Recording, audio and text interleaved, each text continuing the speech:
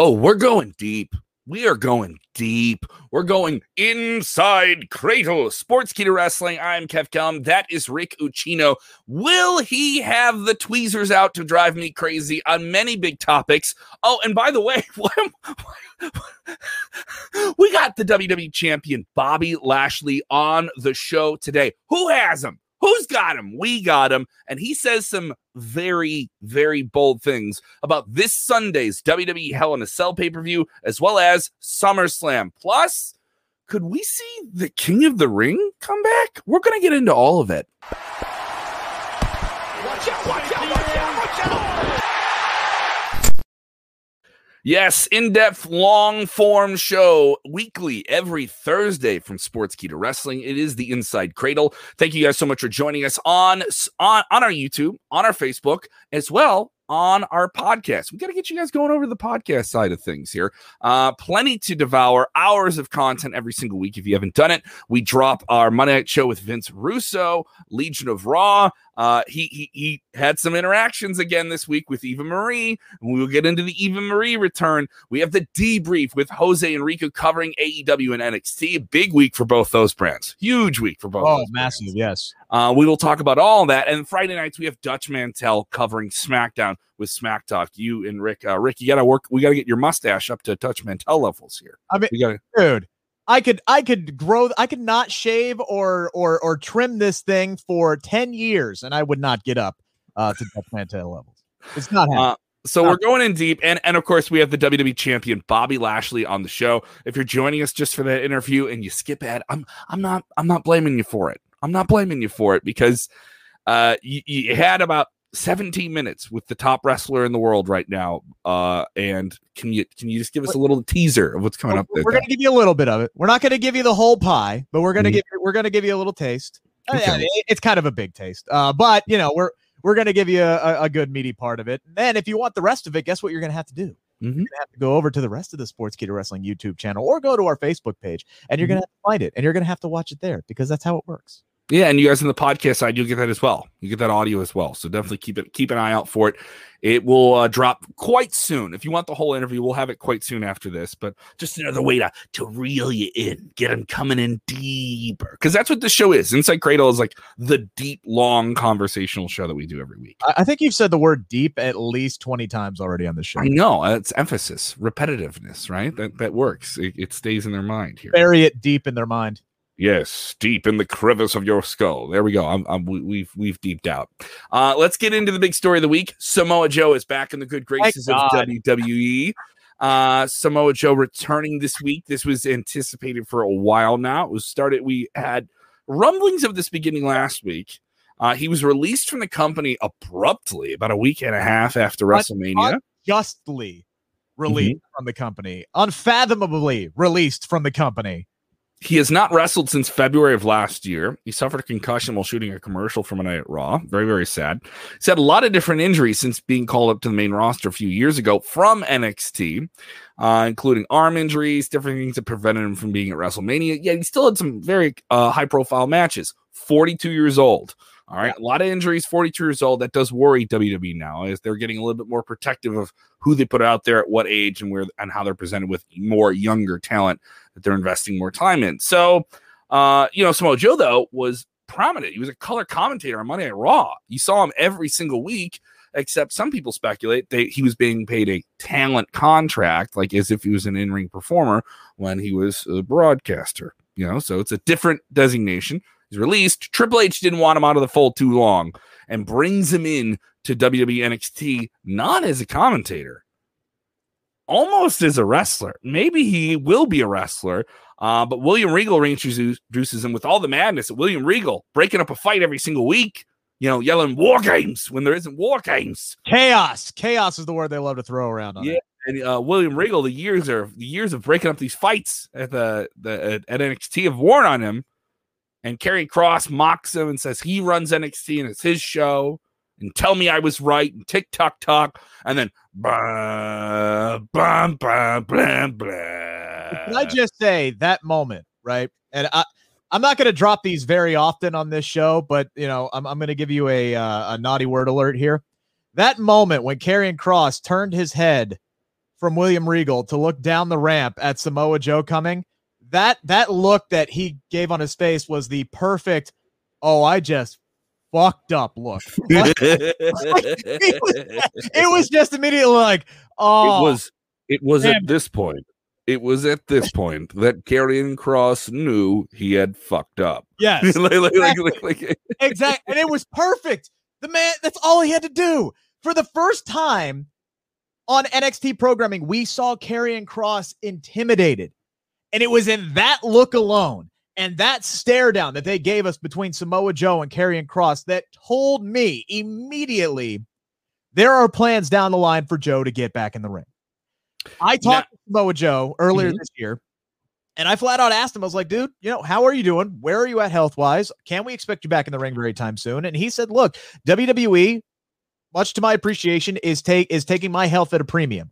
They are slow playing this. They want to make sure I'm okay. I plan to come back. I plan on having many, many more years in the ring, but time will tell on this thing, which is why inexplicably he was released. It made no sense to me at that time, and why they didn't use him more when they had him, because this role right here, this enforcer role, is perfect for him. Absolutely perfect for him. I mean, all you had to do was look at that part where they broke up the fight in the back, right? And Adam Cole just kind of shoves him.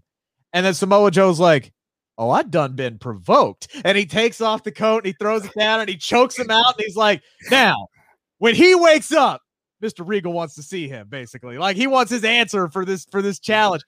He said, stop. Remember when he's yelling, he's like, stop me, stop. And then he shoves him down. And Cole saw it like he got turned out light. Like his leg got turned out. Yeah, he was like, night, go to sleep. Like, he applied too much pressure. Like, it had been too long since he had locked in that hold. And he just Coquina clutch, baby. Put him Samoan submission machine. I've always been a Samoa Joe guy.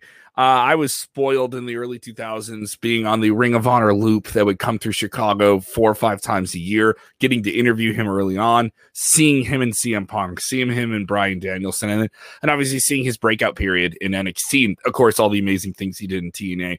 He's one of those more quietly beloved wrestlers of the last 10, 15 years.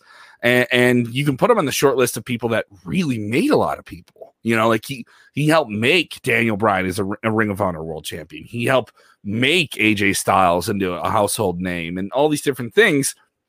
And some people would say, like, oh yeah, and WWE's never gotten his own. He had the match with Brock and had a very competitive match with Brock, and they made him look competitive with Brock, but it wasn't the right time, and he wasn't the right guy to take the belt off Brock. That's no shot at him, But some people, you need to remember, guys, being in the main event is still a consideration of the value they have in you. Like, everyone, they put him in the main event and they buried him. No, you don't get buried by being in the position he was in. But I wonder what was the circumstances to let him go. Very crafty move by Triple H to say, we're not having you go to AEW. Yeah. You're going to stay with me as long as you are healthy and ready to go. I want you in this company in some way or another. Yeah, because Triple H sees the value in a guy like Samoa Joe, which, again, that's why of all the releases, this one was the one that was most puzzling. I don't know how much money he was making. I don't know if Vince was just like, look, all right, bottom line, he's a commentator right now. We're paying this much money. I don't want to do that. Send him off. The guy does everything well. There's literally nothing that this guy sucks at when it comes to WWE. You can use him as a commentator. You can use him as an enforcer. As long as he's healthy, you can use him as an in-ring performer. He could be a mouthpiece for somebody. He could be a producer. The guy is brilliant. He's fucking great at everything, man. Do you think this is like he's ready? Do you think he's cleared to wrestle now? And this is just a long tease to get him in the ring again. I don't know if he is. He might be close. I don't think he's cleared at this moment, because if he was, I don't think they would do it right away. They would do it right away. That's just my speculation. I don't know for sure, but I think if he was cleared and ready to go, if he was cleared and ready to go, he might have looked at AEW. That might be part of the reason why he decided to come back and be an NXT. I'm not sure. He's not cleared yet. Yeah, he's not cleared yet. Who knows how long this contract with NXT is going to run? But I do think that there's no way that, and we saw several teases this week. We saw him square up with Pete Dunne. We saw him choke out Adam Cole. Obviously, that big face-off with Karrion Kross, because that's the thing, man. After Karrion Kross decimated the top 5 guys on the brand, top 6 if you count Finn Balor, who the hell on this roster right now is beating Karrion Kross? Who's a legit threat to Karrion Kross? And I didn't see one until Samoa Joe showed up. And I'm like, there's your end game. Whenever Vince is ready to call up Karrion Kross, Samoa Joe is a guy who could convincingly and realistically beat Karrion Kross. This prompts the question. Several big names were released by WWE. If Samoa Joe can come back to WWE through, the door that Triple H runs, which is NXT, who else are they bringing back? We've heard speculation that Aleister Black could have been one of those names. That you and I have both been aware that there's been some inner workings of WWE people, maybe not the top brass, but people in the room wanting him back in the company. And then we've also heard that he is in play for AEW. I think Aleister Black is a slam dunk for AEW. I think he's a guy who wants to, have that kind of like Andrade. Like when Andrade went to AEW, he talked a lot about having creative freedom and wanting to do, his own thing. I think Aleister Black wants to be Tommy End again.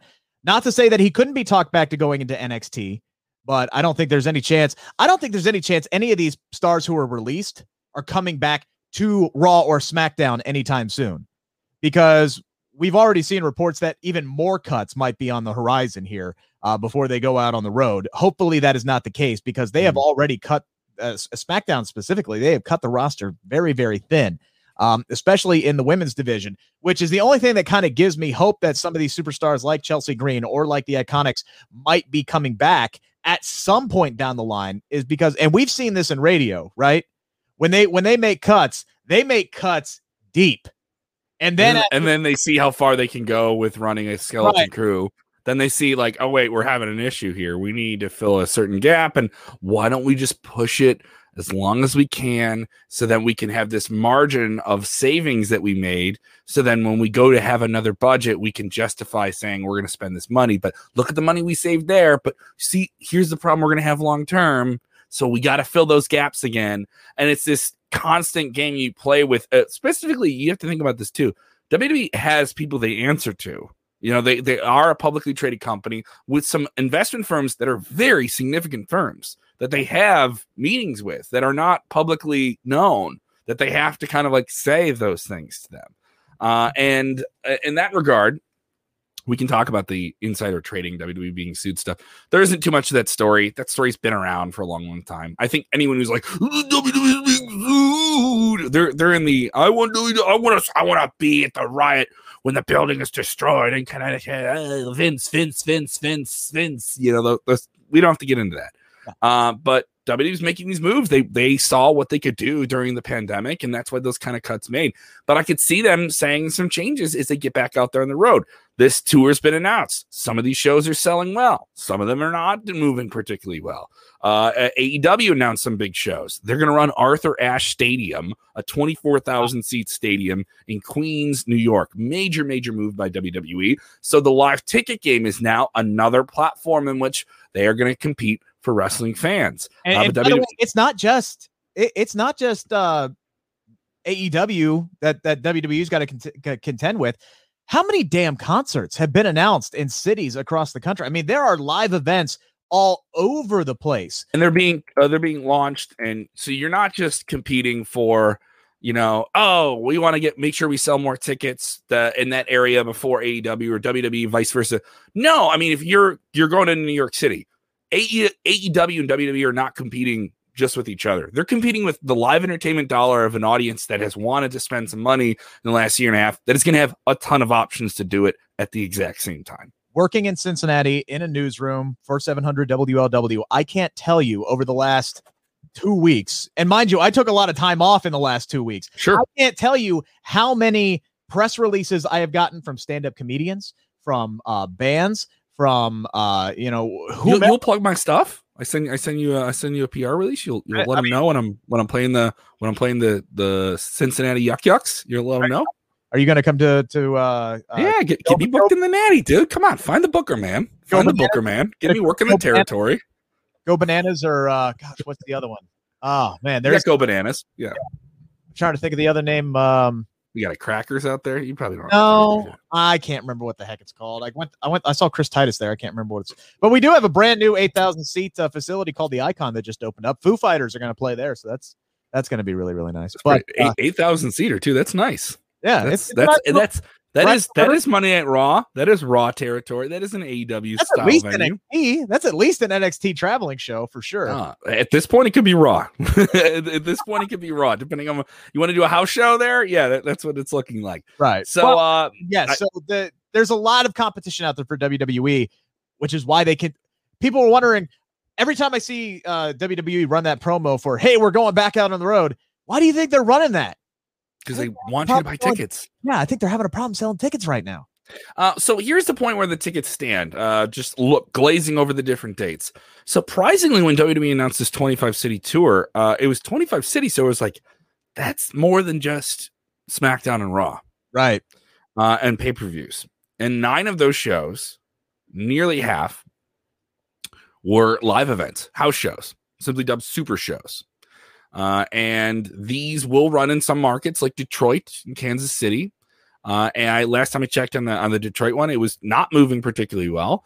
But they're going to return that weekend in Texas. Those loop of dates are doing very, very well. They are nearly sold out for Money in the Bank. If not sold out, they're going to be. And then you also have to factor in the papered element of how many tickets are given to sponsors and local marketing contests with radio stations and different stuff like that. That's doing well. Money at Raw in Chicago, I can tell you, is doing very, very well. That show will sell out. They will have a very good crowd at the All-State Arena, one of the hottest markets for wrestling in the world. And they'll get to sell it out before AEW gets there for a while. Worth noting there. So people talk about that stuff. I can tell you, people talk about that stuff in live marketing too. You know about that. When I've talked to people who move tickets, and also the secondary market, they look at that as well. So plenty to look at here as they get back into competition. But I also think it's just a matter of where a certain area is too. Not everyone's opening up at the same time in the brisking pace, That's true. California just opened up this week. Just opened up, and they haven't announced any dates out there just yet, have they? I don't think they've announced anything out there. No, I know like the San Diego Padres are doing like their big like reopening night, like they're tonight actually. So against my Reds, who are red hot right now, by the way. So they're doing their big reopening night and opening up full capacity to the ballpark. But yeah, I don't think they've had any like major tour dates or anything announced there just yet. And this all builds to SummerSlam. They're going to run August 21st, Saturday night, ahead next, right down the street from the MGM Grand with a Manny Pacquiao fight. Very big platform for WWE Beyond. Seems like NBC Universal is on board. This is going to be a big Peacock special. A lot of surprises are planned for this show. We will get to Bobby Lashley here in about 10 minutes. So if you're skipping ahead, we completely get it. But we need to talk about these big SummerSlam surprises. Stephanie McMahon was on the record. She spoke to Yahoo Finance this week. Yep. And said that she will not be wrestling at SummerSlam. Someone just wants to ask her. But she says there's going to be some big things. Ronda Rousey. I thought that was... Yeah. PSD from Ronda Rousey. Post-traumatic stress syndrome. I would have that too if I had to get in there with Ronda Rousey. You ain't wrong. So we have something significant here. We have an executive top level of company saying that there's going to be a lot of surprises. I have looked at them. I think one of those surprises is sort of obvious. It is tied to the box office of 2 major films coming out this summer. It is a man that you can see, though he says you can't see him. Do you know who I'm talking about yet? All right. He is one of the most decorated WWE performers of all time. The Hulk Hogan of millennials, John Cena. And John Cena is going to be in the upcoming Fast and the Furious film as a villain. He will also be in the upcoming The Suicide Squad movie as a villain. So John Cena is coming back to WWE. More like an anti-hero. I mean, an anti-hero. A little good guys are the villain, or the villains are the good guys in that movie. So it's weird. Yeah, but John Cena shooting people with a gun is what you're going to see on. He kills a lot of people. Yes, based off that trailer. I think that's actually the basis for his entire character. Is he loves America so much that he will murder Americans for America. I believe that's what his character is based off the Red Band trailer. And he's going to have a show on HBO Max before the end of the year, too. So, I mean, there's a lot going on here. This all lines up with the same trajectory that The Rock did about 10 years ago. The Rock, for some period of time, had gotten a lot of distance from his wrestling career. He was Dwayne Johnson more than The Rock, and wanted to reboot his brand, relaunch himself on social media, relaunch all these new efforts, really get his production company rolling. Get into the Fast and the Furious franchise as like a big part of that when that franchise started to really blow up 5-6 movies in somehow, right? And then he's in that, and then all of a sudden it's like, oh, I'm going to be back in WWE. I'm going to be on this loop of WrestleMania stuff for the next 3 years. And that proved to be very, very successful and was absolutely nitro fuel for his showbiz career. I know people in Hollywood were very trepidatious about it. He got injured. It caused insurance issues. The level of marketing and reinvigoration in the Rock business that you got from him doing WWE is profound. Very, very profound. Is that what John Cena is trying to do here? Are we going to see him come back to WWE on the same level with the same impact, if you will? I mean, it's all going to depend on his schedule. I mean, he's going to come in as often as he can. I mean, this has always been, his first love. Now, he has fallen in love with the movie business, and he told Chris Van Vliet that this week. Chris Van Vliet on his show InSide did a great sit down with John Cena. Tip of the cap. Yep. Tip of the cap. Asked a lot of really, really good questions, got a lot of really good insight. And John Cena confirmed, yes, I'm going to come back to WWE. It's not a matter of if, but when. And there is, conveniently enough, a little hole open up there in his filming schedule right around, August 21st, something like that. So that might allow him to step up to somebody like, Roman Reigns, basically. And he even dropped Roman Reigns by name in that interview. And it was really interesting, too, because he talked about the fact that he does play a bad guy in Fast 9. And it's the closest that he's been able to showcase what heel John Cena would look like. And WWE, he said WWE was always really hesitant about making him a heel because he was that top superstar. And you look at Roman Reigns right now, who is a bad guy and is arguably the most marketable and most over guy in the company, shows them that, okay, yeah, a bad guy can be our top moneymaker. So what do they do with John Cena when he comes back? Is there a possibility that we might finally see that heel John Cena at some point? There's been rumors that they want to turn Roman Reigns babyface. That big heel to challenge. I honestly, I wouldn't be mad at that. If the character stayed the same, but he was just a good guy now, like you can make subtle tweaks and keep the same character and just make him a good guy. You can do that, but you need that big bad guy. And I think John Cena coming back as a bad guy would put him over and make him, I can't believe I'm saying this, but make him an even bigger star, make him more relevant than he would be today if he was just coming back and taking on the big baddies and beating them like he always does. I'm of the thought John Cena can come back and be the superhero. We haven't seen him in the ring in a long, long time. I'm not wanting just someone to play the hits, but in this regard, I would want him to play the hit. And people are going to see the movies, and it's okay, and they can separate the two. Just give him some edge. Give him a little bit of an edge, and like have him come back and be a little bit meaner. And maybe, I'm not saying thugonomics, but something that says like, hey, you're getting me in my 40s, but I'm not this like pat the little kids on the head superhero guy. I'm gonna kick your ass. I heard what you've been doing. You're disrespectful to our business. You've lost yourself, man. And I'm gonna bring you back to reality and remind you who I am. The one thing that I think could really work, because there's nothing new in wrestling anymore. All the storylines are rehashed. They're just kind of tweaked in some certain way. And I do think he's a guy that would want to do something fresher. Yeah. Yes.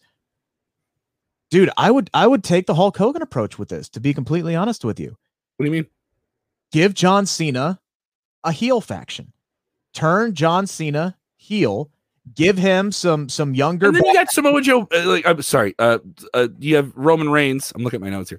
You have Roman Reigns as suddenly babyface. I don't buy that switch. They put so much. They put so much television real estate into Roman Reigns as this evil one man walking legion of doom. They have, but don't forget, it's always been Vince's wet dream to get Roman Reigns as the most over top babyface star in the company. So I could see them absolutely making that switch at some point. I'm not saying you got to do it right this second, but Roman Reigns has never. You went there, Rick. You said what's going on in a billionaire's brain without being in there. That's what you did. Roman Reigns has never been more over than he is right now. And that's how you get over with the crowd. You be an awesome, badass heel to the point where they freaking love you. And then when the time is right, you flip them. So at one point, does WWE say John Cena's coming back? Because they haven't said it. They haven't even alluded to it. No. Lesnar, they've said his name. They've brought up his name. They've brought it up, right? They haven't said he's coming back. Oh, we'll talk about Lesnar, by the way. And we will have someone holding a certain WWE championship talking about him within this show. Maybe we'll have that drop in here, or maybe you'll have to go to the Sportskeeda Wrestling YouTube channel to hear. Thank you for the clarification on the clip here. I got to see the whole interview before everyone else, so I understand that. So yeah, but we'll get into it. It's certainly interesting. I think John Cena is going to be a big part of WWE's return to live fans. I think they're going to try and sell a lot of tickets with the shows that he's on, and I do think he's going to wrestle at SummerSlam. If they do John Cena versus Roman Reigns, heel versus babyface, it's fine. They want to flip the script later on, I'm okay with that. Maybe save that for WrestleMania. I think you have to judge this. You can't just say, okay, the live audiences are back, we're going to flip Roman Reigns babyface. No, you have to judge it off of the feel of the live audience, because the internet ain't your live audience. All right, The internet already scored a big win this week because Lily's apparently gone now. Like the bitching on the internet has worked in some way, shape, or form, but I don't think you can go solely off of that vocal minority that is WWE internet. But I still love the idea of John Cena coming back and working in a faction where he can groom some of the younger guys and put them over. And he doesn't want to be that guy who comes in and wins the WWE championship again. He's already said that. He has had his moment in the sun. I think he wants to come back and help build up the next generation. What better way than to give him his own legacy or his own evolution or own NWO or whatever, what have you. Let him do something different and help build up some younger guys along the way. Everyone has to wear brightly colored t-shirts. You're going to run with me. Better have a good pair of jorts.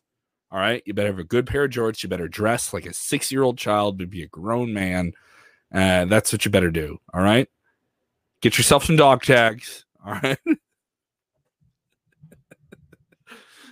Hustle, loyalty, respect, flow, whatever it is. I forget all of it. Yeah.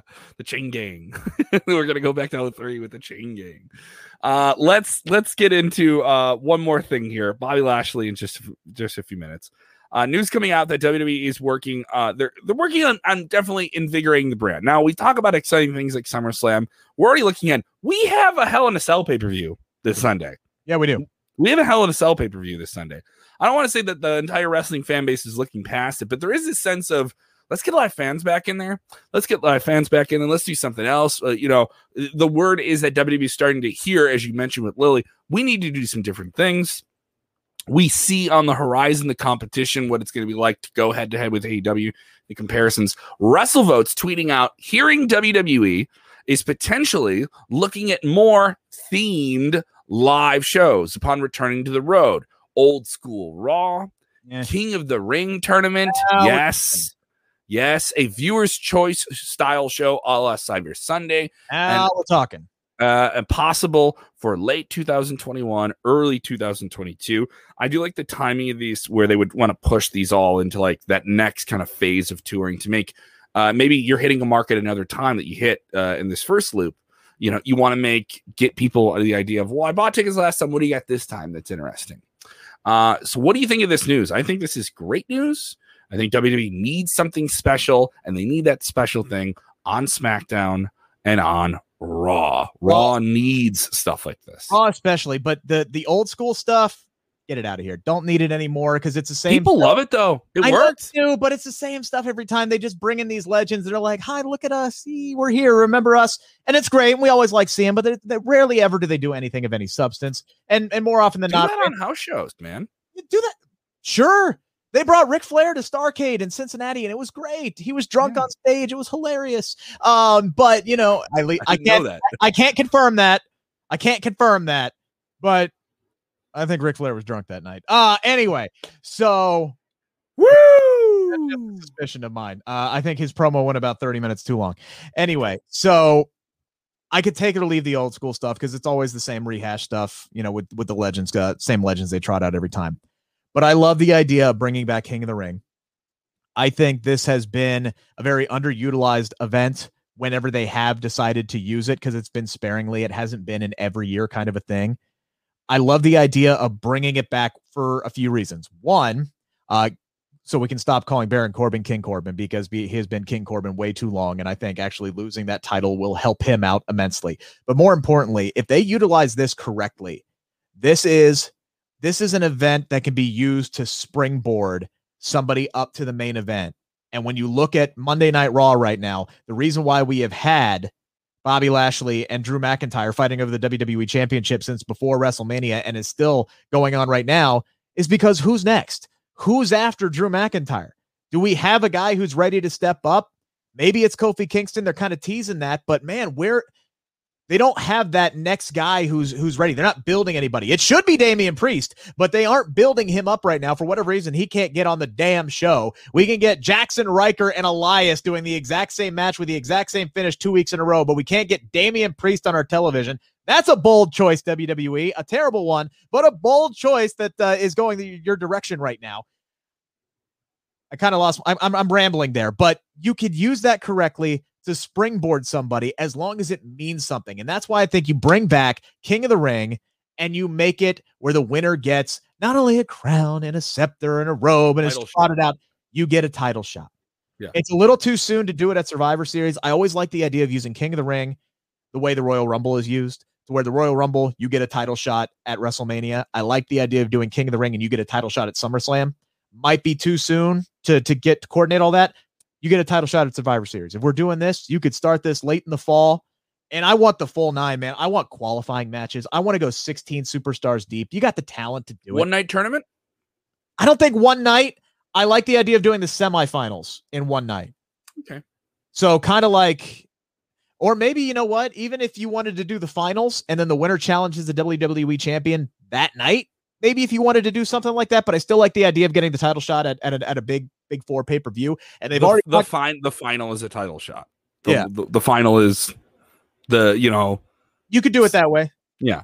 It'd be interesting to see how this plays out. I've always been a fan of the King of the Ring, but we've always heard the rumblings that WWE doesn't love doing tournaments, but they'll do them. They'll do them and they'll do them right. As much as people say like, oh, fans love tournaments. What? Fans love tournaments. Fans love tournaments. And also, like, who gives a damn what WWE likes? That's the problem. Yeah, it's what you're internally. There's been I've heard this story from Court Bauer. He's with MLW. He's with WWE and creative for a long time. He runs MLW now, and he pitched the idea of a month-long King of the Ring tournament, a la New Japan Pro Wrestling's G1 Climax, with like a point system, and it would spread out in the summer and be something they could do in the June or July months. This year, they don't have to do that. Fans are going to be excited to go back to shows. The focus will just be getting people back at shows. Isn't that fun? This isn't like 07, 06, like mid-2000s, right? And so they thought it was too convoluted and too weird. WWE, they don't want to do things that are confusing, that you have to think too much about, you know? I'm oddly of the thought where I think if they don't do this on Raw or they don't do this on SmackDown, NXT would be a spot to do something like this and make it interesting, and do something fun with it. And it's more of a hardcore, more sports oriented. Give me the steak, a meat and potato style brand. I think they could do something there. I'm a sucker for it. Everyone says they don't do tournaments well. It's BS. Mae Young Classic is a really, really fun thing to watch. The Cruiserweight Classic is like one of the best things they've ever done on the network. They can do some special things with this. I also enjoy Raw Roulette. I always thought that was kind of cool, even though it was always gimmicked. He was like, you're getting fun surprise stuff. Cyber Sunday is an event that would crush it now. Yes, that was an event that was ahead of its time. Yeah. And it was the early days of the internet. We were still in MySpace time. Like, there's so many more apps. WWE itself is so much more of a stronger social media brand where that is ingrained in every little nuance of what we're doing a show 6 days a week now, it feels, because of the platforms that have come up since that time. There's so many more things you can do with the internet that just weren't, we didn't even have the language to comprehend. We still had flip phones. We still had flip phones, and you had to like punch your key like 14 times to get an A. Oh crap! I went past it. Now I got to hit. I gotta do the cycle. No, I voted for Matt Hardy, and I wanted to vote for Christian. Yeah, and there's plenty of fun things they could do with this. And WWE, you may have alluded to this already. You know, their social media platforms have never been bigger. They get a lot of hits. They put a lot of value in what they get on social media. That's always their scapegoat when the ratings are low. Is, hey, look how many hits we're getting on YouTube, and there's validity. Not wrong. Every time people say, "Oh, look at the ratings of Raw," I was like, "Well, how many people watched it on YouTube?" You know, and when you bring that up, people are like, "Wait, what?" I was like, also, you just bring up domestic numbers. This is an international company. I think doing something on a pay-per-view that would really want to make people watch Peacock maybe internationally is something like this. You know, also, this casual fans would eat this up. Casual fans eat this gimmick up. They love it. Audience involvement. Get the audience, make them a part of the show. They get suckered right in, man. It works in radio. It works anywhere. If you can get the audience involved, maybe you can work a prize giveaway into this some way, somehow, where, a random voter wins tickets to Cyber Sunday, whatever city it's in. I mean, there's ways you can do this. You can get people to vote off the hook. And I think it would be a good way to do that. And just speaking selfishly, the last pay-per-view that ever came to my hometown in the city of Cincinnati from WWE was Cyber Sunday 2006. Booker T, King Booker, defending the World Heavyweight Championship against Big Show and John Cena. That's how far back it has been since Cincinnati got a damn pay-per-view. I had just graduated high school, for crying out loud. So maybe you bring back Cyber Sunday and Cincinnati's got a chance, man. Maybe we got a chance of getting something again. Are we getting to Taboo Tuesday? Maybe. I'll take Taboo Tuesday. Well, I don't know, because you got NXT on Tuesday, so it'd have to be an NXT special. Taboo Tuesday? I mean, they're bringing back Great American Bash. They love doing those special ratings grabbers for NXT. Taboo Tuesday? The way I'm saying it seemed like Adam Sandler-esque. That's definitely what I heard, yes. We're going to talk Hell in a Cell. That is a pay-per-view that is this Sunday. I know we're looking a little bit past it. We got all these different things, live events coming back. We also got to get to Eva Marie, too. We gotta talk Eva Marie before that. But you know who we do have to talk to? The man of the hour, the Almighty, the top wrestler in the world, holding, sorry fans, the top championship in all of professional wrestling, the WWE Championship. He is the Almighty Bobby Lashley. You have to spoke with him this week. We will drop the full interview on our podcast feed, on our YouTube, and on our Facebook. But you guys are going to get a taste of it right now. Rick, alarming was the word I used to describe some of the things he said in this interview. I don't think alarming was the right word, but as long as it gets clicks, it's fine. He said some bold things, for sure. But this was a really fun interview. The guy, he was a blast to talk to. I did ask him about a couple of things that aren't in this clip, including his new escorts that he has been seen with on Monday Night Raw, including why he doesn't think that his match with Brock Lesnar has happened. Again, you'll be able to find those answers on the Sportskeeda Wrestling YouTube channel that will probably be out by the time that this episode airs. But still a lot of really, really good stuff in here. And I started off talking about his matchup with Drew McIntyre at Hell in a Cell because, when you talk about a Hell in a Cell match, there's a lot to live up to there. Hell in a Cell, you talk about Triple H and Cactus Jack, Undertaker, Shawn Michaels. More recently, Becky Lynch, Sasha Banks, Roman Reigns, and Jey Uso put on a banger last year. There has been classic matches. Does that weigh on your mind at all as you head into Sunday, trying to make this one stand out? No, I mean you always have to make your match because all those matches have different story. All those matches have different reasons. All those different matches have different energy going into it. So you just make your match the best that you can have. And I think with Drew and I, just going from our WrestleMania match, it's going to be rough. It's going to be seriously, and just putting us in this Hell in the Cell, I can only imagine how my body's going to feel Monday, because I know that I'm going to do whatever it takes to keep that title. And I know he's willing to do whatever it takes to take it away from me. So it's going to be crazy. And I think, as far as like where it gets ranked, I think it's going to be up there with one of the best. I had that confidence in this one. Oh, I love the confidence heading in this one. And you know what? I think there's a reason to be confident because you and Drew, you guys never seem to disappoint when you guys are in the ring together. It doesn't matter how many times. What is it about him? What is it about the two of you working together that it just works so well? I don't know, man. There was one time when we were running some tags a couple years ago. It was Drew, and Corbin. Right. And I love that group, man, because we had good energy. I love tagging with those guys. I love tagging with Drew. And then me and Drew always had something. It was always like whenever we were tagging together, even when I hit his hand, it was like that intensity. He brings out a special intensity in me because I look in his eyes and I'm like, man, he really wants to fight. He wants to fight. And that gets me fired up. And then sometimes when it gets me fired up, I look at some people and I can feel them back down. and I never see him back down. When I get more fired up, when I look like I want to kill, when I feel it, I see him come out with me, and that's why whether we're tagging with each other or going against us, it's the same energy, and it's fun. I like it. I'm a fighter, man. I've been doing it all my life, so it's something that I enjoy.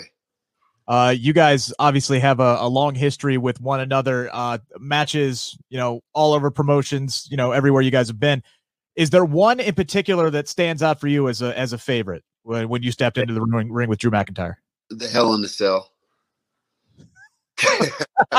So you're already pegging this Sunday as going to be the one, man. Man, there's been so many, and I don't want to say one over the other because the good thing about it and the fun thing about it is the matches that we've had. I don't want to say impromptu matches, but it was like we didn't get to do live events and fight each other, and really it was just energy. It's just been energy, and every time we've gone at it, I felt good. I felt like after the match was over, I still wanted to continue fighting someone. It was that kind of energy. It was that real fight feel that, you can put on the card every single time and you're going to draw in people because they want to see that. They want to see that me standing in front of Drew, locked up, ready to go. They want to see me and the Brocks, me and the big names, me and the Roman, all these different guys. That's something that people want to see on these cards. And we're going to give it to them this weekend. You guys have been battling over the WWE Championship since you won that bad boy, and as I'm sure you may or may not be aware of, fans are a bit fickle these days. Do you find it a bit harder now to keep the audience, intrigued and invested when a feud, runs as long as your arc with Drew has gone now? I think we do have a little bit of a shorter attention span nowadays because people want to see, he's mad at him. They need to fight over it. And I think that's how things go. The hard thing is you gotta accept realism also, and that's a hard thing to do because people just want to be. They want quick fixes all the time. When you look at the hierarchy of the business and on Raw, yes, there are other guys that are capable of going for that title, but you got to get past Drew. You can't get past Drew to step up there. So we're stuck in a place where it's like, yes, Bobby's the champ, the best, and Drew is right there. So if Drew is not going against Bobby, then who is? Someone else. How did they get past Drew? They got to get past Drew. So I think that's a big kicker because a lot of guys have tried to. AJ was there, Kofi was there, Braun was there at the time. All those guys try to get past Drew to get to me, but they can't. So you can't take that away from him. And he has a lot of people going for him and a lot of people that want him to take it away from me. However, it's not that damn easy.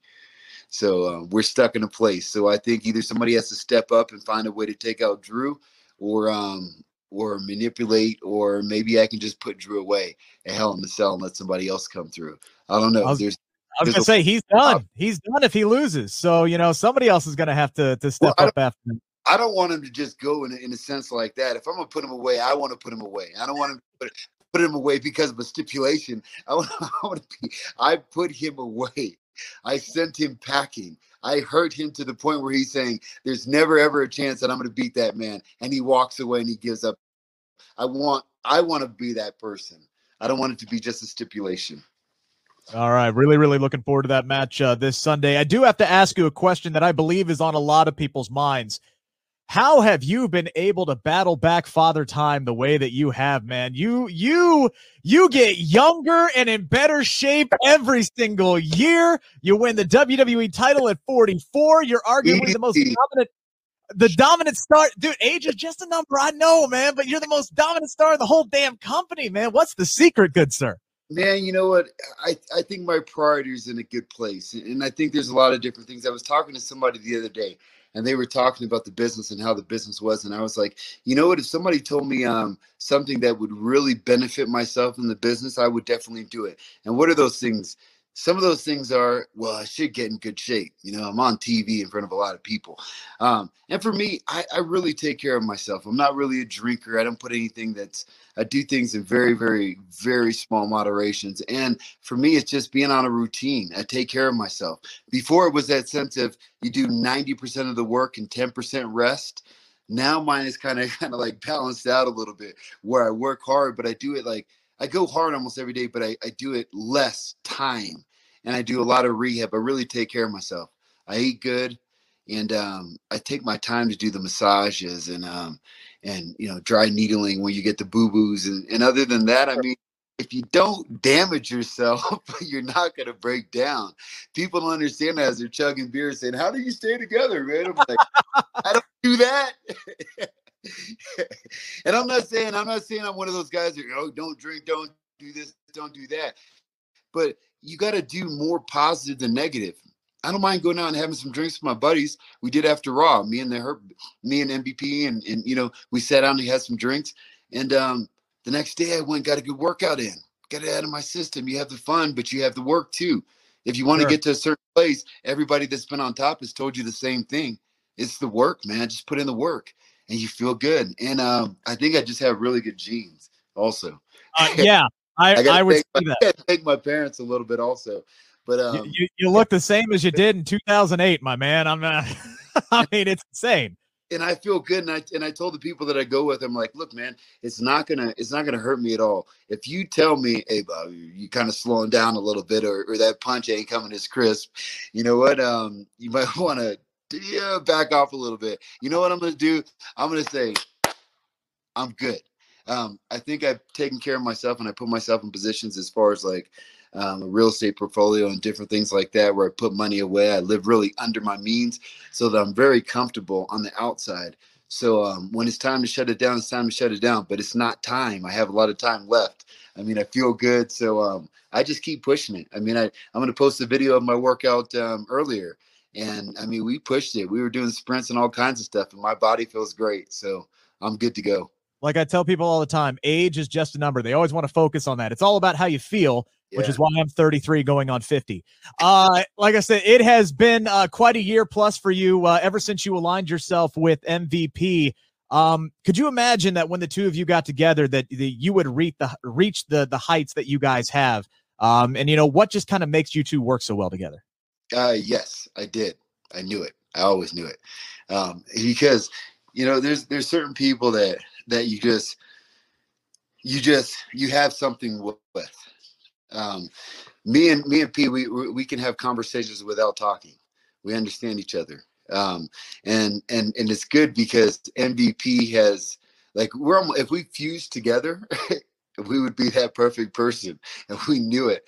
And it's kind of like I feel like me and MVP, before we were together, I was a good guy, he was a bad guy, and then let's see what happens if we put them together, because he's always been that really, really boisterous. He says what's on his mind at all points. And I'm more calm, more reserved most of the time. So it's like, what if we put them together? What did that look like? And we've always been friends, so we've always had something that worked. And I've always wanted to work with him in different senses, because MVP is great on the mic, you know that, but he has that same fight mentality that I have. So I think it was just a very good synergy. And I knew that it was going to be like that from every time we worked together. I mean, it's always been cool. Everybody's liked it. So I think it's something that works. To say it has worked is quite the understatement. These are two gentlemen who have absolutely helped carry Monday Night Raw throughout the pandemic. And, you throw Shelton Benjamin in there and Cedric Alexander as well. I still don't know why they split up that group, and neither does Bobby Lashley. But, maybe they'll add. There's a lot of intrigue. Here's the thing. Lashley's still over. Like, he's still, as much as people get poo-poo on what they think about Monday Night Raw week to week, he's beyond believable as a champion. He's beyond credible with his first off, the things he did before he got to WWE in the military as a wrestler. Like, he had that background, and he was always a guy, when WWE had him in that first run, people were like, they never got as much out of him. And I really feel, I don't want to say delayed gratification, but there certainly is that. This guy went and was successful in MMA. Was he the top of no, but you cannot deny he had a lot of great wins. He went in there and really went at with some people, then went over to Impact and did both at the same time. All right. So you would think that would take more out of him with the balance of the training with that, but maintained it. There was a period where he was fighting and wrestling very regularly and pulling it off. Yeah. And comes back to WWE as this huge, bigger than he ever was star. And the alarming thing that snuck up on me, getting jaded, getting lost in wrestling, this really makes me intrigued to see the whole interview. You guys definitely have to go see the whole interview. I want to see people's reaction to this because he's the most candid we've ever seen him. He looks the most comfortable in his own skin. This is a guy who always had the physical skills up here. Up here, it clicked at some point. And you have a guy who's 44. He's 44 years old. Gonna be 45 next month. And I think he can out wrestle a lot of people there now. Like he's in a different era. This is a guy who I think could kick his own ass 10 years ago. And that's crazy to think about. Yeah. I mean, this is a guy, it's like you get older, right? And you wish that it's like, oh, I wish I had the body I had back then because of what I know now, right? Like I have the smarts now, but I don't have the physical stature of what I had back in my mid-20s.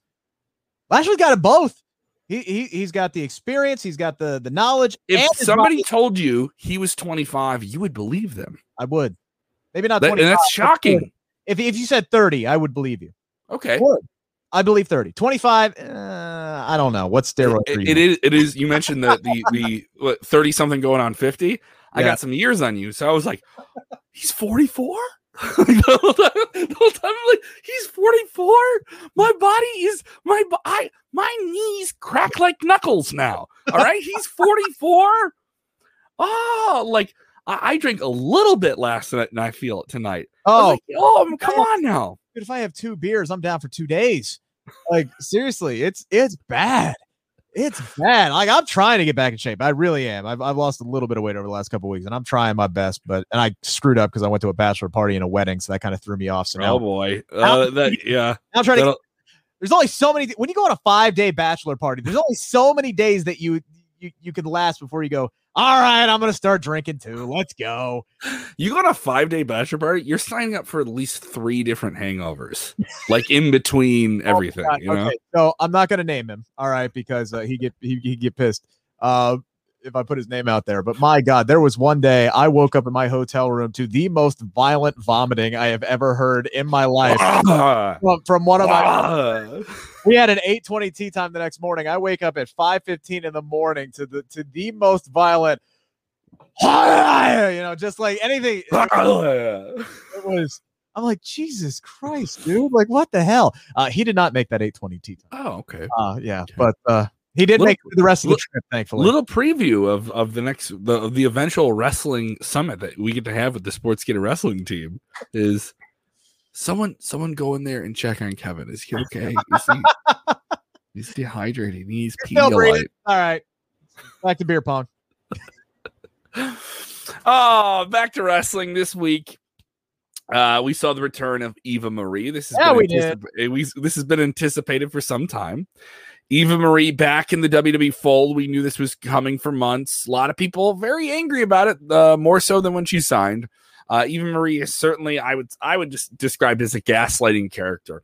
In her first WWE run, people were fond of her gorgeous looks and her kind of otherworldly beauty that she owns very, very well.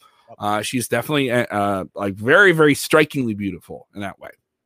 There's no denying it. Yes. And I think that hates her. She is beautiful in a very idealistic way, which makes people that idealistic want that beauty hate her. So you already have a segment of the audience that hates her. Then you have people that like her because they don't like the people that are hating her. So now they're on board just to see people get mad about her, right?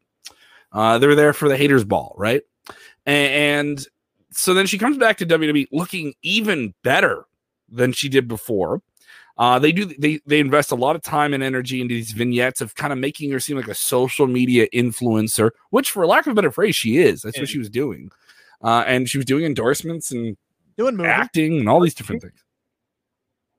Comes back to WWE. And she never really wrestled a handful of times before, but would always come out like she was going to wrestle. And they get right back to that here. And she's in the ring with Naomi, a beloved veteran of the WWE Women's Evolution. My God, when they announced that match on Twitter, God, the wrestling universe lost its mind. And I will say immediately they thought, oh my God, they're going to feed Naomi to Eva Marie. That was the mindset was, oh my God, there's no way this ends any other way than Eva Marie pinning Naomi. And I'm just sitting here going, I don't buy it.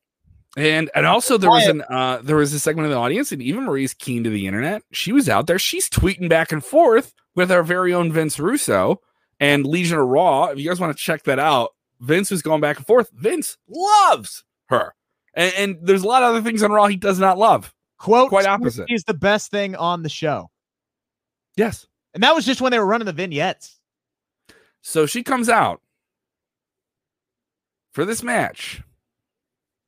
Built to for weeks. It was the most talked about thing on this go-home show for Hell in a Cell. But out comes from NXT UK, Piper Niven. I'm sorry, who? Piper Niven. Oh, see, I didn't know because the commentary team didn't know who she was.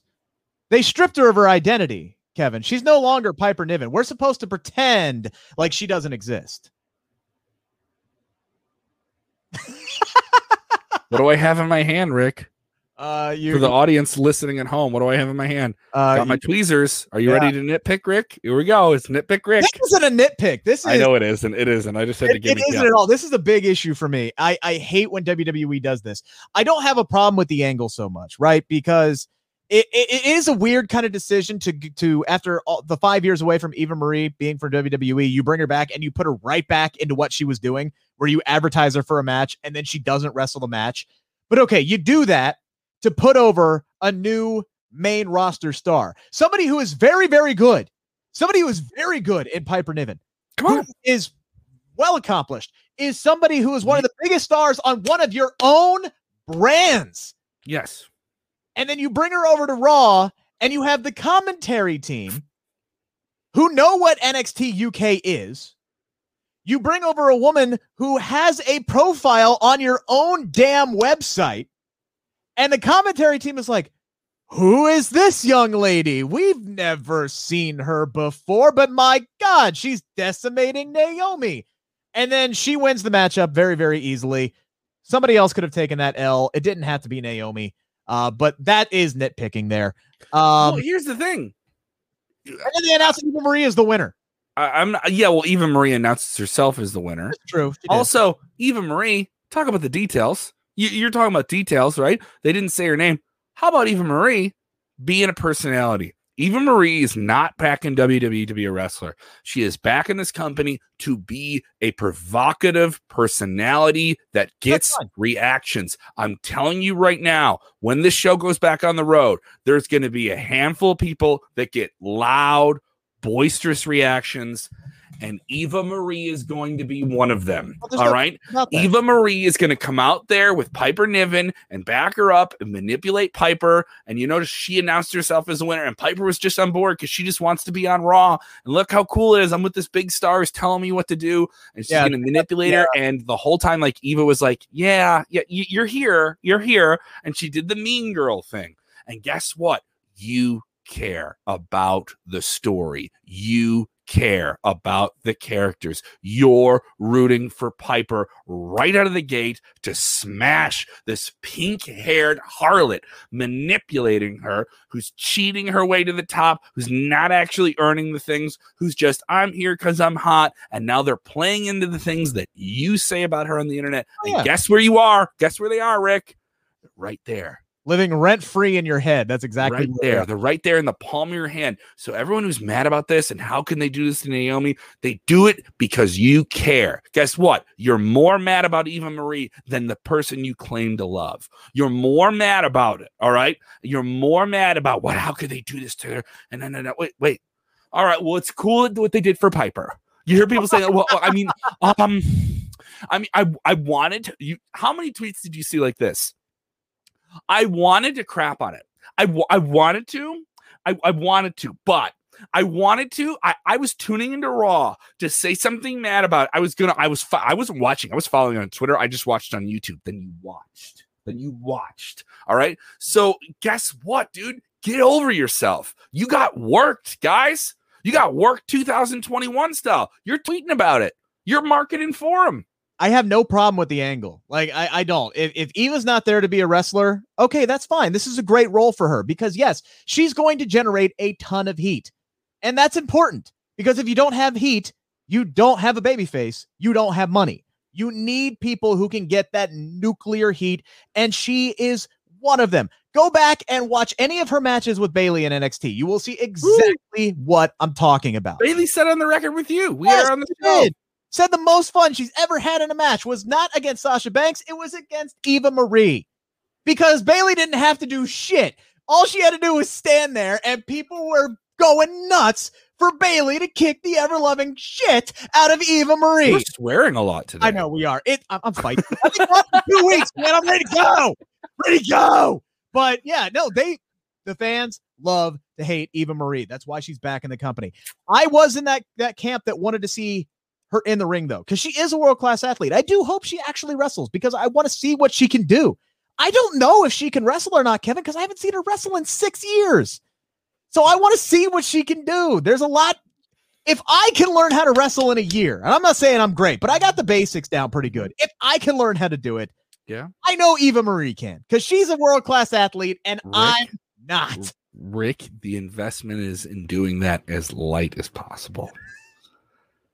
All right. And the investment is she's going to get put through a table by someone that she does wrong and disrespects.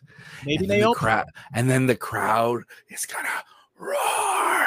And oh my, wow, I'm on board. And you know who's not going to be there?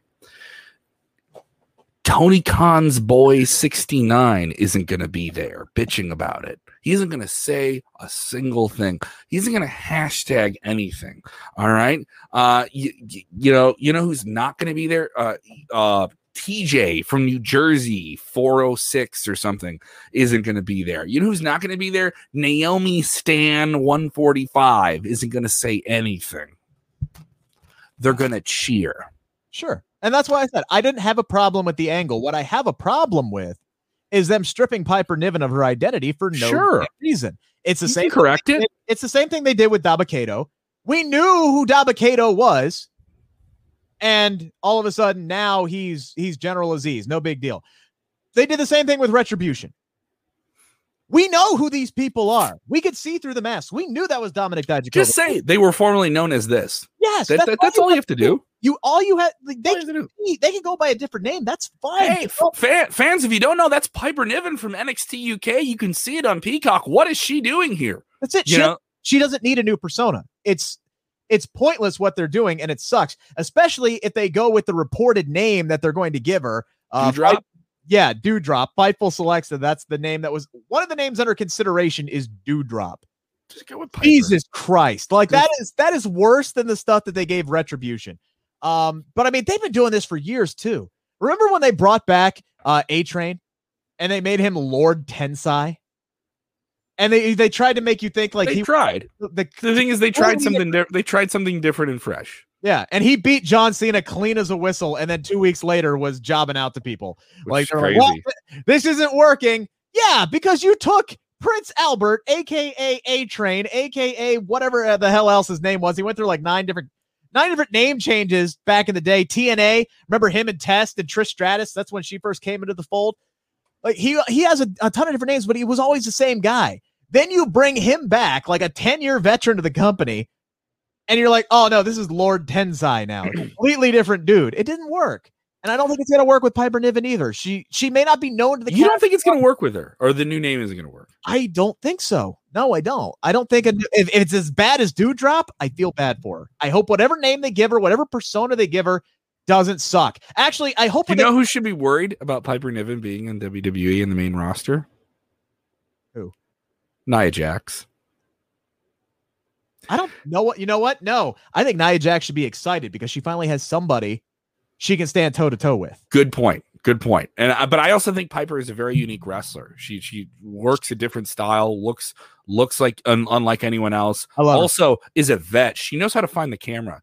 She was somebody, she like the way she positioned that Taka Michinoku driver to really, she got that right on camera and knew right where to position it, right, and knew right where to find the camera right after the match to pose with Eva Marie, and then hold on the things that she was supposed to sell with her character. I thought she fit in perfectly, and that's part of being in the WWE system for a long time. You know, good on her. There is some positive in that. By the way, you know what else they just set up for? we now have another tag team. Yeah. You could have Piper Niven and Eva Marie win the tag team titles if you really want. And Eva Marie never does anything, gets the win. Oh my God! Imagine the nuclear heat, right? Yes, this is what I'm talking about. Imagine nuclear heat when it's whoever has the tag team titles. Let's say it's Mandy and Dana at that point.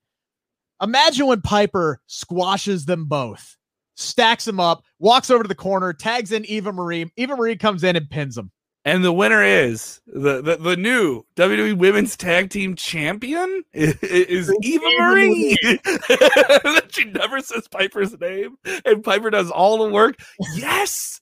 And the thing is, people will crap on it. But the thing is, what they're actually doing is giving it heat.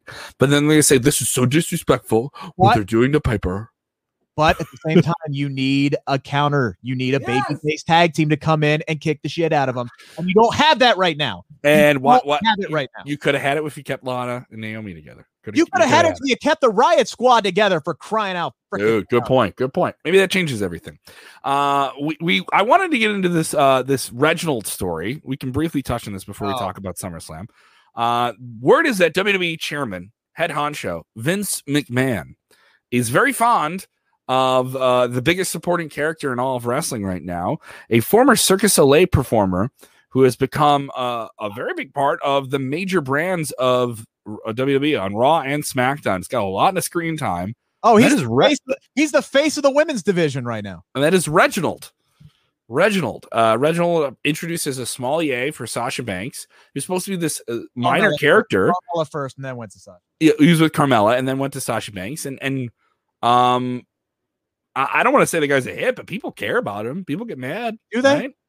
I mean, yeah, in a sense that he generates heat, but I don't know. I don't know if that's the right heat. He's just annoying. And this was a Fightful Select report. Sean Rossap over this one. And the second I read it, I'm like, of course Vince loves him because he's front and center. He gets 2 or 3 segments a night. He was the central figure in the Sasha Banks Bianca Belair WrestleMania build. It was more about him than them. So of course, when I see that report, I just go, yeah, I buy that. I buy that because no one else does.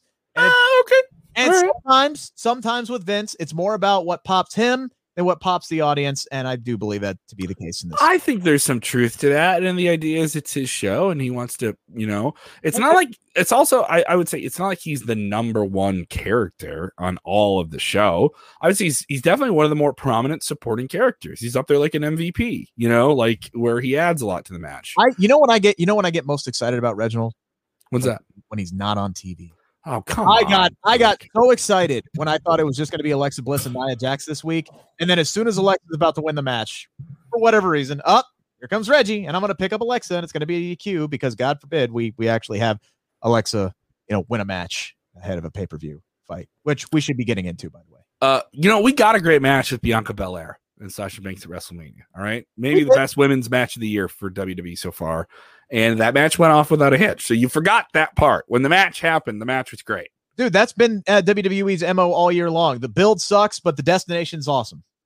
And let's get to the destination. Some people said the destination for this Sunday's Hell in a Cell is distracted by the deep anticipation for WWE to return in front of live fans. Money in the Bank is probably more anticipated than it's been in many, many years, as it'll be the first real pay-per-view in front of live fans. WWE returning to live fans in Houston on July 16th. SummerSlam. We're already looking deep ahead. We're 5 weeks ahead here.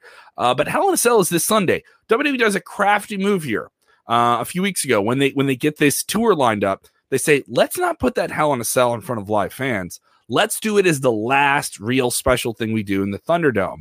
And that's what we're going to get here. I'm okay with this. I actually enjoyed the Thunderdome show last year. I thought it was one of the best WWE shows of 2020 was the Hell in a Cell Thunderdome from October. But this circumstantial thing, under these circumstances, I'm okay with WWE moving this show into this position, trying not to make it seem like, we're just done with the whole Thunderdome thing. We're in a rotating, pattern until we get to in front of live fans. Some people can say that if you want to, but I think there's some validity there. I think there's some validity. It's on the surface. It's on the surface, and it's natural. It's natural. I feel it a little bit with AEW too, as well. Ever since we got out of Double or Nothing, I've felt like they're waiting for some things until they can be in front of live fans. Yeah, they're also waiting until the NBA playoffs are over so they can be back in their time slot. Oh boy, boy, those numbers. So WWE though, in this different position, I think this is a better idea. I love the way they shot the Hell in a Cell matches in the Thunderdome because they could shoot it from any angle they want. They could go above it. They could go inside of it. It didn't have this sense of like a crowd with a delayed reaction. The red cell actually looked good in the Thunderdome that it did in front of a live audience. And we have a pretty busy card here on paper. This is a very, very strong card. It's strong. It's not long. We got 5 matches. Maybe they'll add some more. I think there were plans to have a United States title match on the card, but Sheamus has got a broken nose right now, and I don't believe has been cleared for action. So maybe they throw something there, but I would be stunned if they don't at least add an Intercontinental Champion. Someone snuck into the Thunderdome and stole some of his stuff. Do you hear about that? He stole his cross. It's crazy. And he's promising ringside tickets to anyone who can get it back to him. So the pursuit of a cross will get you ringside tickets. So Hell in a Cell, let's run the card down. Roman Reigns has disrespected his own family, and now the Mysterio family. We're doing Roman Reigns versus Rey Mysterio. Is this a title match? Has they designated this as a universal title match? They have? Okay. That part kind of snuck up on me because it's all of the family drama because you have the Usos, Roman's cousins, and Jimmy coming back to the fold. They try to win the tag team titles off of Rey Mysterio and his son Dominic. I actually think this is quietly a very, very strong story. I think there's more meat on the bone past Hell in a Cell, even though Hell in a Cell should kind of end it. I think this is going to be Roman Reigns becoming even more evil. Even more evil. You talk about him turning babyface or John Cena. Yeah, no, he's going to be evil because only name. Mysterio is a beloved guy. His son is going to be there. Are they going to do anything to his son? I've heard some people say he's going to throw Dominic off the top of the cell. What do you think? Oh my dude, that's probably the only thing worse that he could have done on SmackDown. Like he chucked him out of the ring like Jazz on Fresh Prince of Bel-Air, getting chucked out by Uncle Phil. They power bombed him out of the ring, and you didn't see him land. Maybe they did the whole crash pad thing, but it did look cool. It did look very, very cool. They had to have used the crash pad because sure, I don't want him not using the crash pad. His soul would have left his body had he landed after that throw. It was vicious. It was but I do think that's a tease to them doing something crazy in Hell in a Cell. Hell in a Cell, you have to do all this crazy, physical, dangerous stuff. Here you go, kid. Want to get famous? Here you go. Here, get up there. Take a 25-foot drop. Oh man. And the thing is, the Thunderdome, you can do all that stuff. Yeah. You can do those things and do all it, and there's nothing to stop them from pre-taping this match. Nothing to stop them from pre-taping it. And you getting the match as it's seen, And I think this is going to be very similar to Rey Mysterio versus Brock Lesnar. I think it's going to be they're going to give you a couple of good hope spots there at the end. Think, oh my gosh, Rey Mysterio is going to shock the world. He's going to pull this one off. And then Roman Reigns is going to beat the hell out of everybody, and he's going to retain. But then it's brilliant if they get you to believe that Mysterio can hang with him and get close, as they've been able to do before. I definitely thought when Brock was down and it was Dominic and Rey going, I genuinely thought Rey was going to pull it off. They got me on that one. It'll be interesting to see if they can get me on this one, but I don't believe for a second. And then you have the Usos. So this isn't so much Reigns versus Mysterio. This is going to be the bloodline versus the Mysterios to some degree. I don't think the Cell is keeping anybody out. No. No. It's bringing people up, maybe bringing some people down. Let's before we get to the other Hell in a Cell match, Bianca Belair versus Bayley for the SmackDown Women's Championship. You're covering Smack Talk every week, Dutch Mantel. What has been Dutch's take on this, and what has been your take on the build to this? Some up, some down. Some shenanigans with the Thunderdome screen they've been playing around with. Yeah, Bayley laughing at Bianca. The laughing is getting really close to jumping the shark. It's something that is great in small doses. Mm-hmm. But now they're starting to lean on it a little too much. It's like Seth Rollins with the leaning on the swing, like when he was talking, with Cesaro and that build up to WrestleMania. So the laughing has been weird. I'm not sure about Dutch's take because I've missed the last two Smack Talk because of the bachelor party and the wedding that I was at this last week. But I'm look, this match is going to be good. I would not be surprised if this does not end clean. I think at some point Sasha Banks is going to get involved in this. We still have her since the SmackDown after WrestleMania, and this is how they reintroduce her, huh? Yeah, I think she's going to get involved in this. I still think the match at SummerSlam is Bayley, Sasha Banks, and Bianca Belair for the SmackDown Women's Championship. I still think that's the direction they're going, but I think whether there's an actual finish or not, I think Bianca is walking away with the title on Sunday. So we have 5 announcements. We have 1, 2, 3, 4, 5, 6 matches announced for the show. Half of them are women's matches. Half of the announced matches in the show are women's matches. I thought we only had 5. What am I missing? Well, we have Rhea Ripley versus Charlotte for the Raw Women's Championship. Right. Yeah. And then we have Alexa Bliss versus Shayna Baszler in a rare Alexa Bliss match on paper. Right. And then it's Lashley and Drew. That's 5. Lashley and Drew. No, you're right. Lashley and Drew. We have them here as well. Yeah. So we actually have more women's matches than men's matches right now. Which is surprising. And I'm all for it. I'm all for it. I think it'll be interesting what the internet says about this on Sunday. I'm interested to see how Rhea and Charlotte can turn this thing around. I think they've had kind of an up and down build. They had a great match at last year's WrestleMania.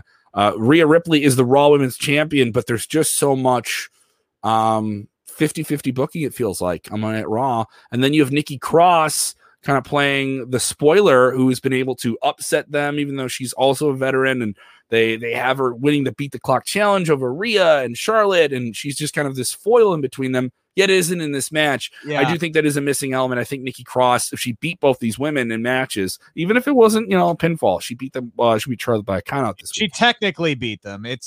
But that's a win. A win's a win. This is the weirdest build I've ever seen in my life for somebody. She seems just so happy to be there.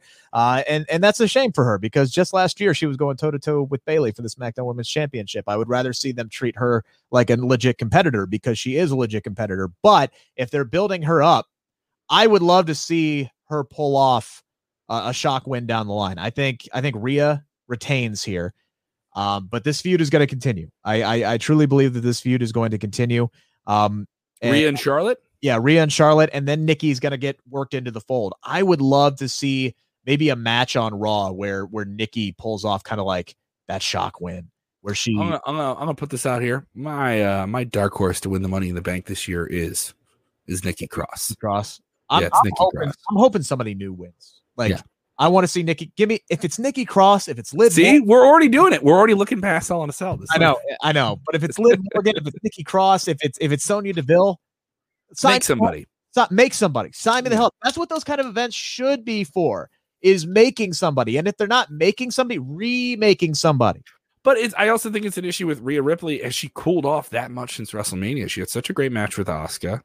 I do think this is another idea of people say, "Oh, I don't want another draft. I don't want another draft." They do need some fresh women's combinations on Monday Night Raw. They really need. Piper Niven coming in is great, because it's another case on Monday Night Raw, and it was needed. They needed a fresh, very much needed. Of course, the thing is, I think Charlotte and Rhea are going to have a great match. They always do. They will, but I think people are less invested in these characters than they were like a month or two ago. I think a lot of that has to do with the build to this match, which, until very, very recently, like the brawl that they had at the end where Charlotte was going crazy on Monday night and she got her nose bloodied up. That was cool. That was great. Yeah. More of that, please. But let's bring home heat. Do that the week of the pay-per-view. So they did it at the right time. No. That was the best part of the build to WrestleMania 35, is when Charlotte, Becky, and Ronda were just so sick of each other that they were beating the piss out of each other. When they got arrested and stuff like that. I love the angle. That was so awesome. That was one of the best. That was one of the best things they've done on it was Raw, right? I think they did that on Raw. Yeah, that was one of the best things they've done. When they got to that point of the feud where they were just so sick of each other and they were just beating the crap out of each other, that was the best stuff. Alexa Bliss is spooky. She's taking on Shayna Baszler, one of the more maligned segments on Monday Night Raw in a few months. Alexa Bliss has been able to be spooky, have all the pyrotechnics, have Lily, do all the fun things, become the new female fiend, if you will. She has her following online. She wrestles very rarely. She had a series of concussions that were kind of scary, but WWE certainly still kept her a very, very prominent part of Monday Night Raw and WWE television and SmackDown, and she certainly evolved and also eats up the minutes she's on TV. Do not take that for granted. Alexa Bliss eats it up, but she's in there with a real killer in the ring in Shayna Baszler. This is more shenanigans. This is more of an angle than it is a match, don't you think? It is. I'm interested to see how much of the supernatural they're bringing into this, because as we get ready to go back to the road, I think we're starting to see signs that they're gonna come back to reality a little bit more, which is why meat and potatoes. Give me babyface, give me a heel, cut a promo, get in the ring, ring the bell. And I think Alexa can still play the spooky supernatural character, but bring it. But I also think fans are going to expect some of that supernatural stuff coming back. And that's fine, and you can do that. You don't have to dive as deep as you did with the Fiend and getting into the possessed doll. I didn't have a problem with Lily. I could take or leave Lily. I'm fine with that. I'm a big horror movie genre type guy. So if you're gonna mix some of that in, favorite horror movie? Oh, Scream, the first one. I do weekdays on 104.9 The X in Rockford, and I'll do the noon hour. The noon hour is all 90s. So this week I did. I'll play clips and different things from movies, and I was like, I gotta get Scream in. If I have a song from '96, I'll play Scream.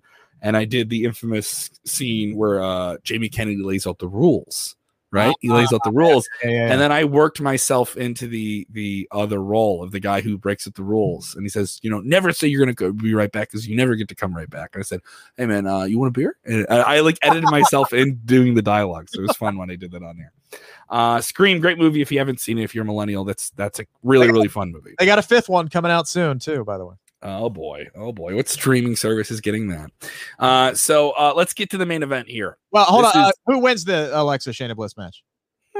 I think it ends in a no contest, and this is just more of an angle. This is they're going to do something that's going to get people talking, and it's going to be I'll say this much: a lot of shenanigans. If Reggie gets involved, they're not going to have Lily set off the pyro, because I'm going to light something on fire.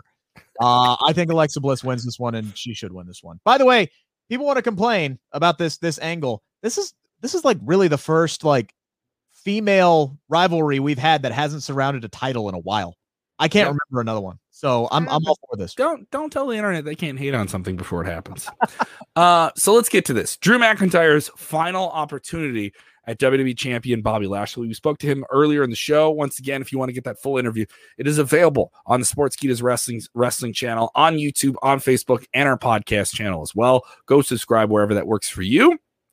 And let's get into this. Lashley, very over as a champ. You got the Lashley ladies out there, but you got Drew McIntyre signing a contract for a match and then smashing a table with a sword. This is something that can only happen in wrestling. I love this. We had Drew McIntyre talk to our very own Raju as well recently. I think this is really, really cool. I love the idea of this. He is teased using a sword in the Hell in a Cell match. Why not? Do it. I dare you. Is MVP getting stabbed in the butt with a sword here? Where can you take it? What's a working sword? He would be the one that would be stabbed, and then they'd have to replace the cane with a wheelchair. He could come out like a him and Miz are on wheelchair races backstage. Exactly. The segments write themselves. They have to. He could come out in a Pimp My Ride wheelchair. He gets a card. Oh no, Miz has to stay in a wheelchair. I get the scooter. Right, exactly. He'd have like MVP politicking backstage. He gets wheeling and dealing like he always does. This is Drew and Lashley. I think they had a really underrated match at WrestleMania. They did a really, really underrated match. And as much as people have kind of, I don't want to say cooled off on Drew's aware of it. When you and I were talking to him on our first episode of InSide Kradle, he was kind of like, I don't want to be a guy who burns out my standing in the company. I always want to be doing something exciting. There is a sense of let's close the chapter on this. But does that make it feel like Lashley's leaving this chamber with the belt? How do you make this interesting? How do you really drive home this is Drew's last opportunity? How do you do something fresh with Drew coming out of this? Does he win the title? Is it just a foregone conclusion that Lashley leaves that cage with the title? I think it is. I think they know that Drew has been in the main event scene and fighting for the WWE Championship for a year plus now, and it's time to go in a bit of a different direction. And I think that's why you're starting to see MVP tease things up with Kofi Kingston. I think they're setting up Kofi to be next for Bobby Lashley. Whether that's a SummerSlam match or not, I'm not sure. We still have a little bit of time here, but I think I would not be surprised if Drew's next opponent isn't known by the end of the night on Sunday. Drew set up Hell in a Cell to keep out any outside interference, which means we're going to get outside interference. So whether based on modern WWE logic, right? So whether that's a returning Jinder Mahal or Brock Lesnar seeking revenge, I don't know.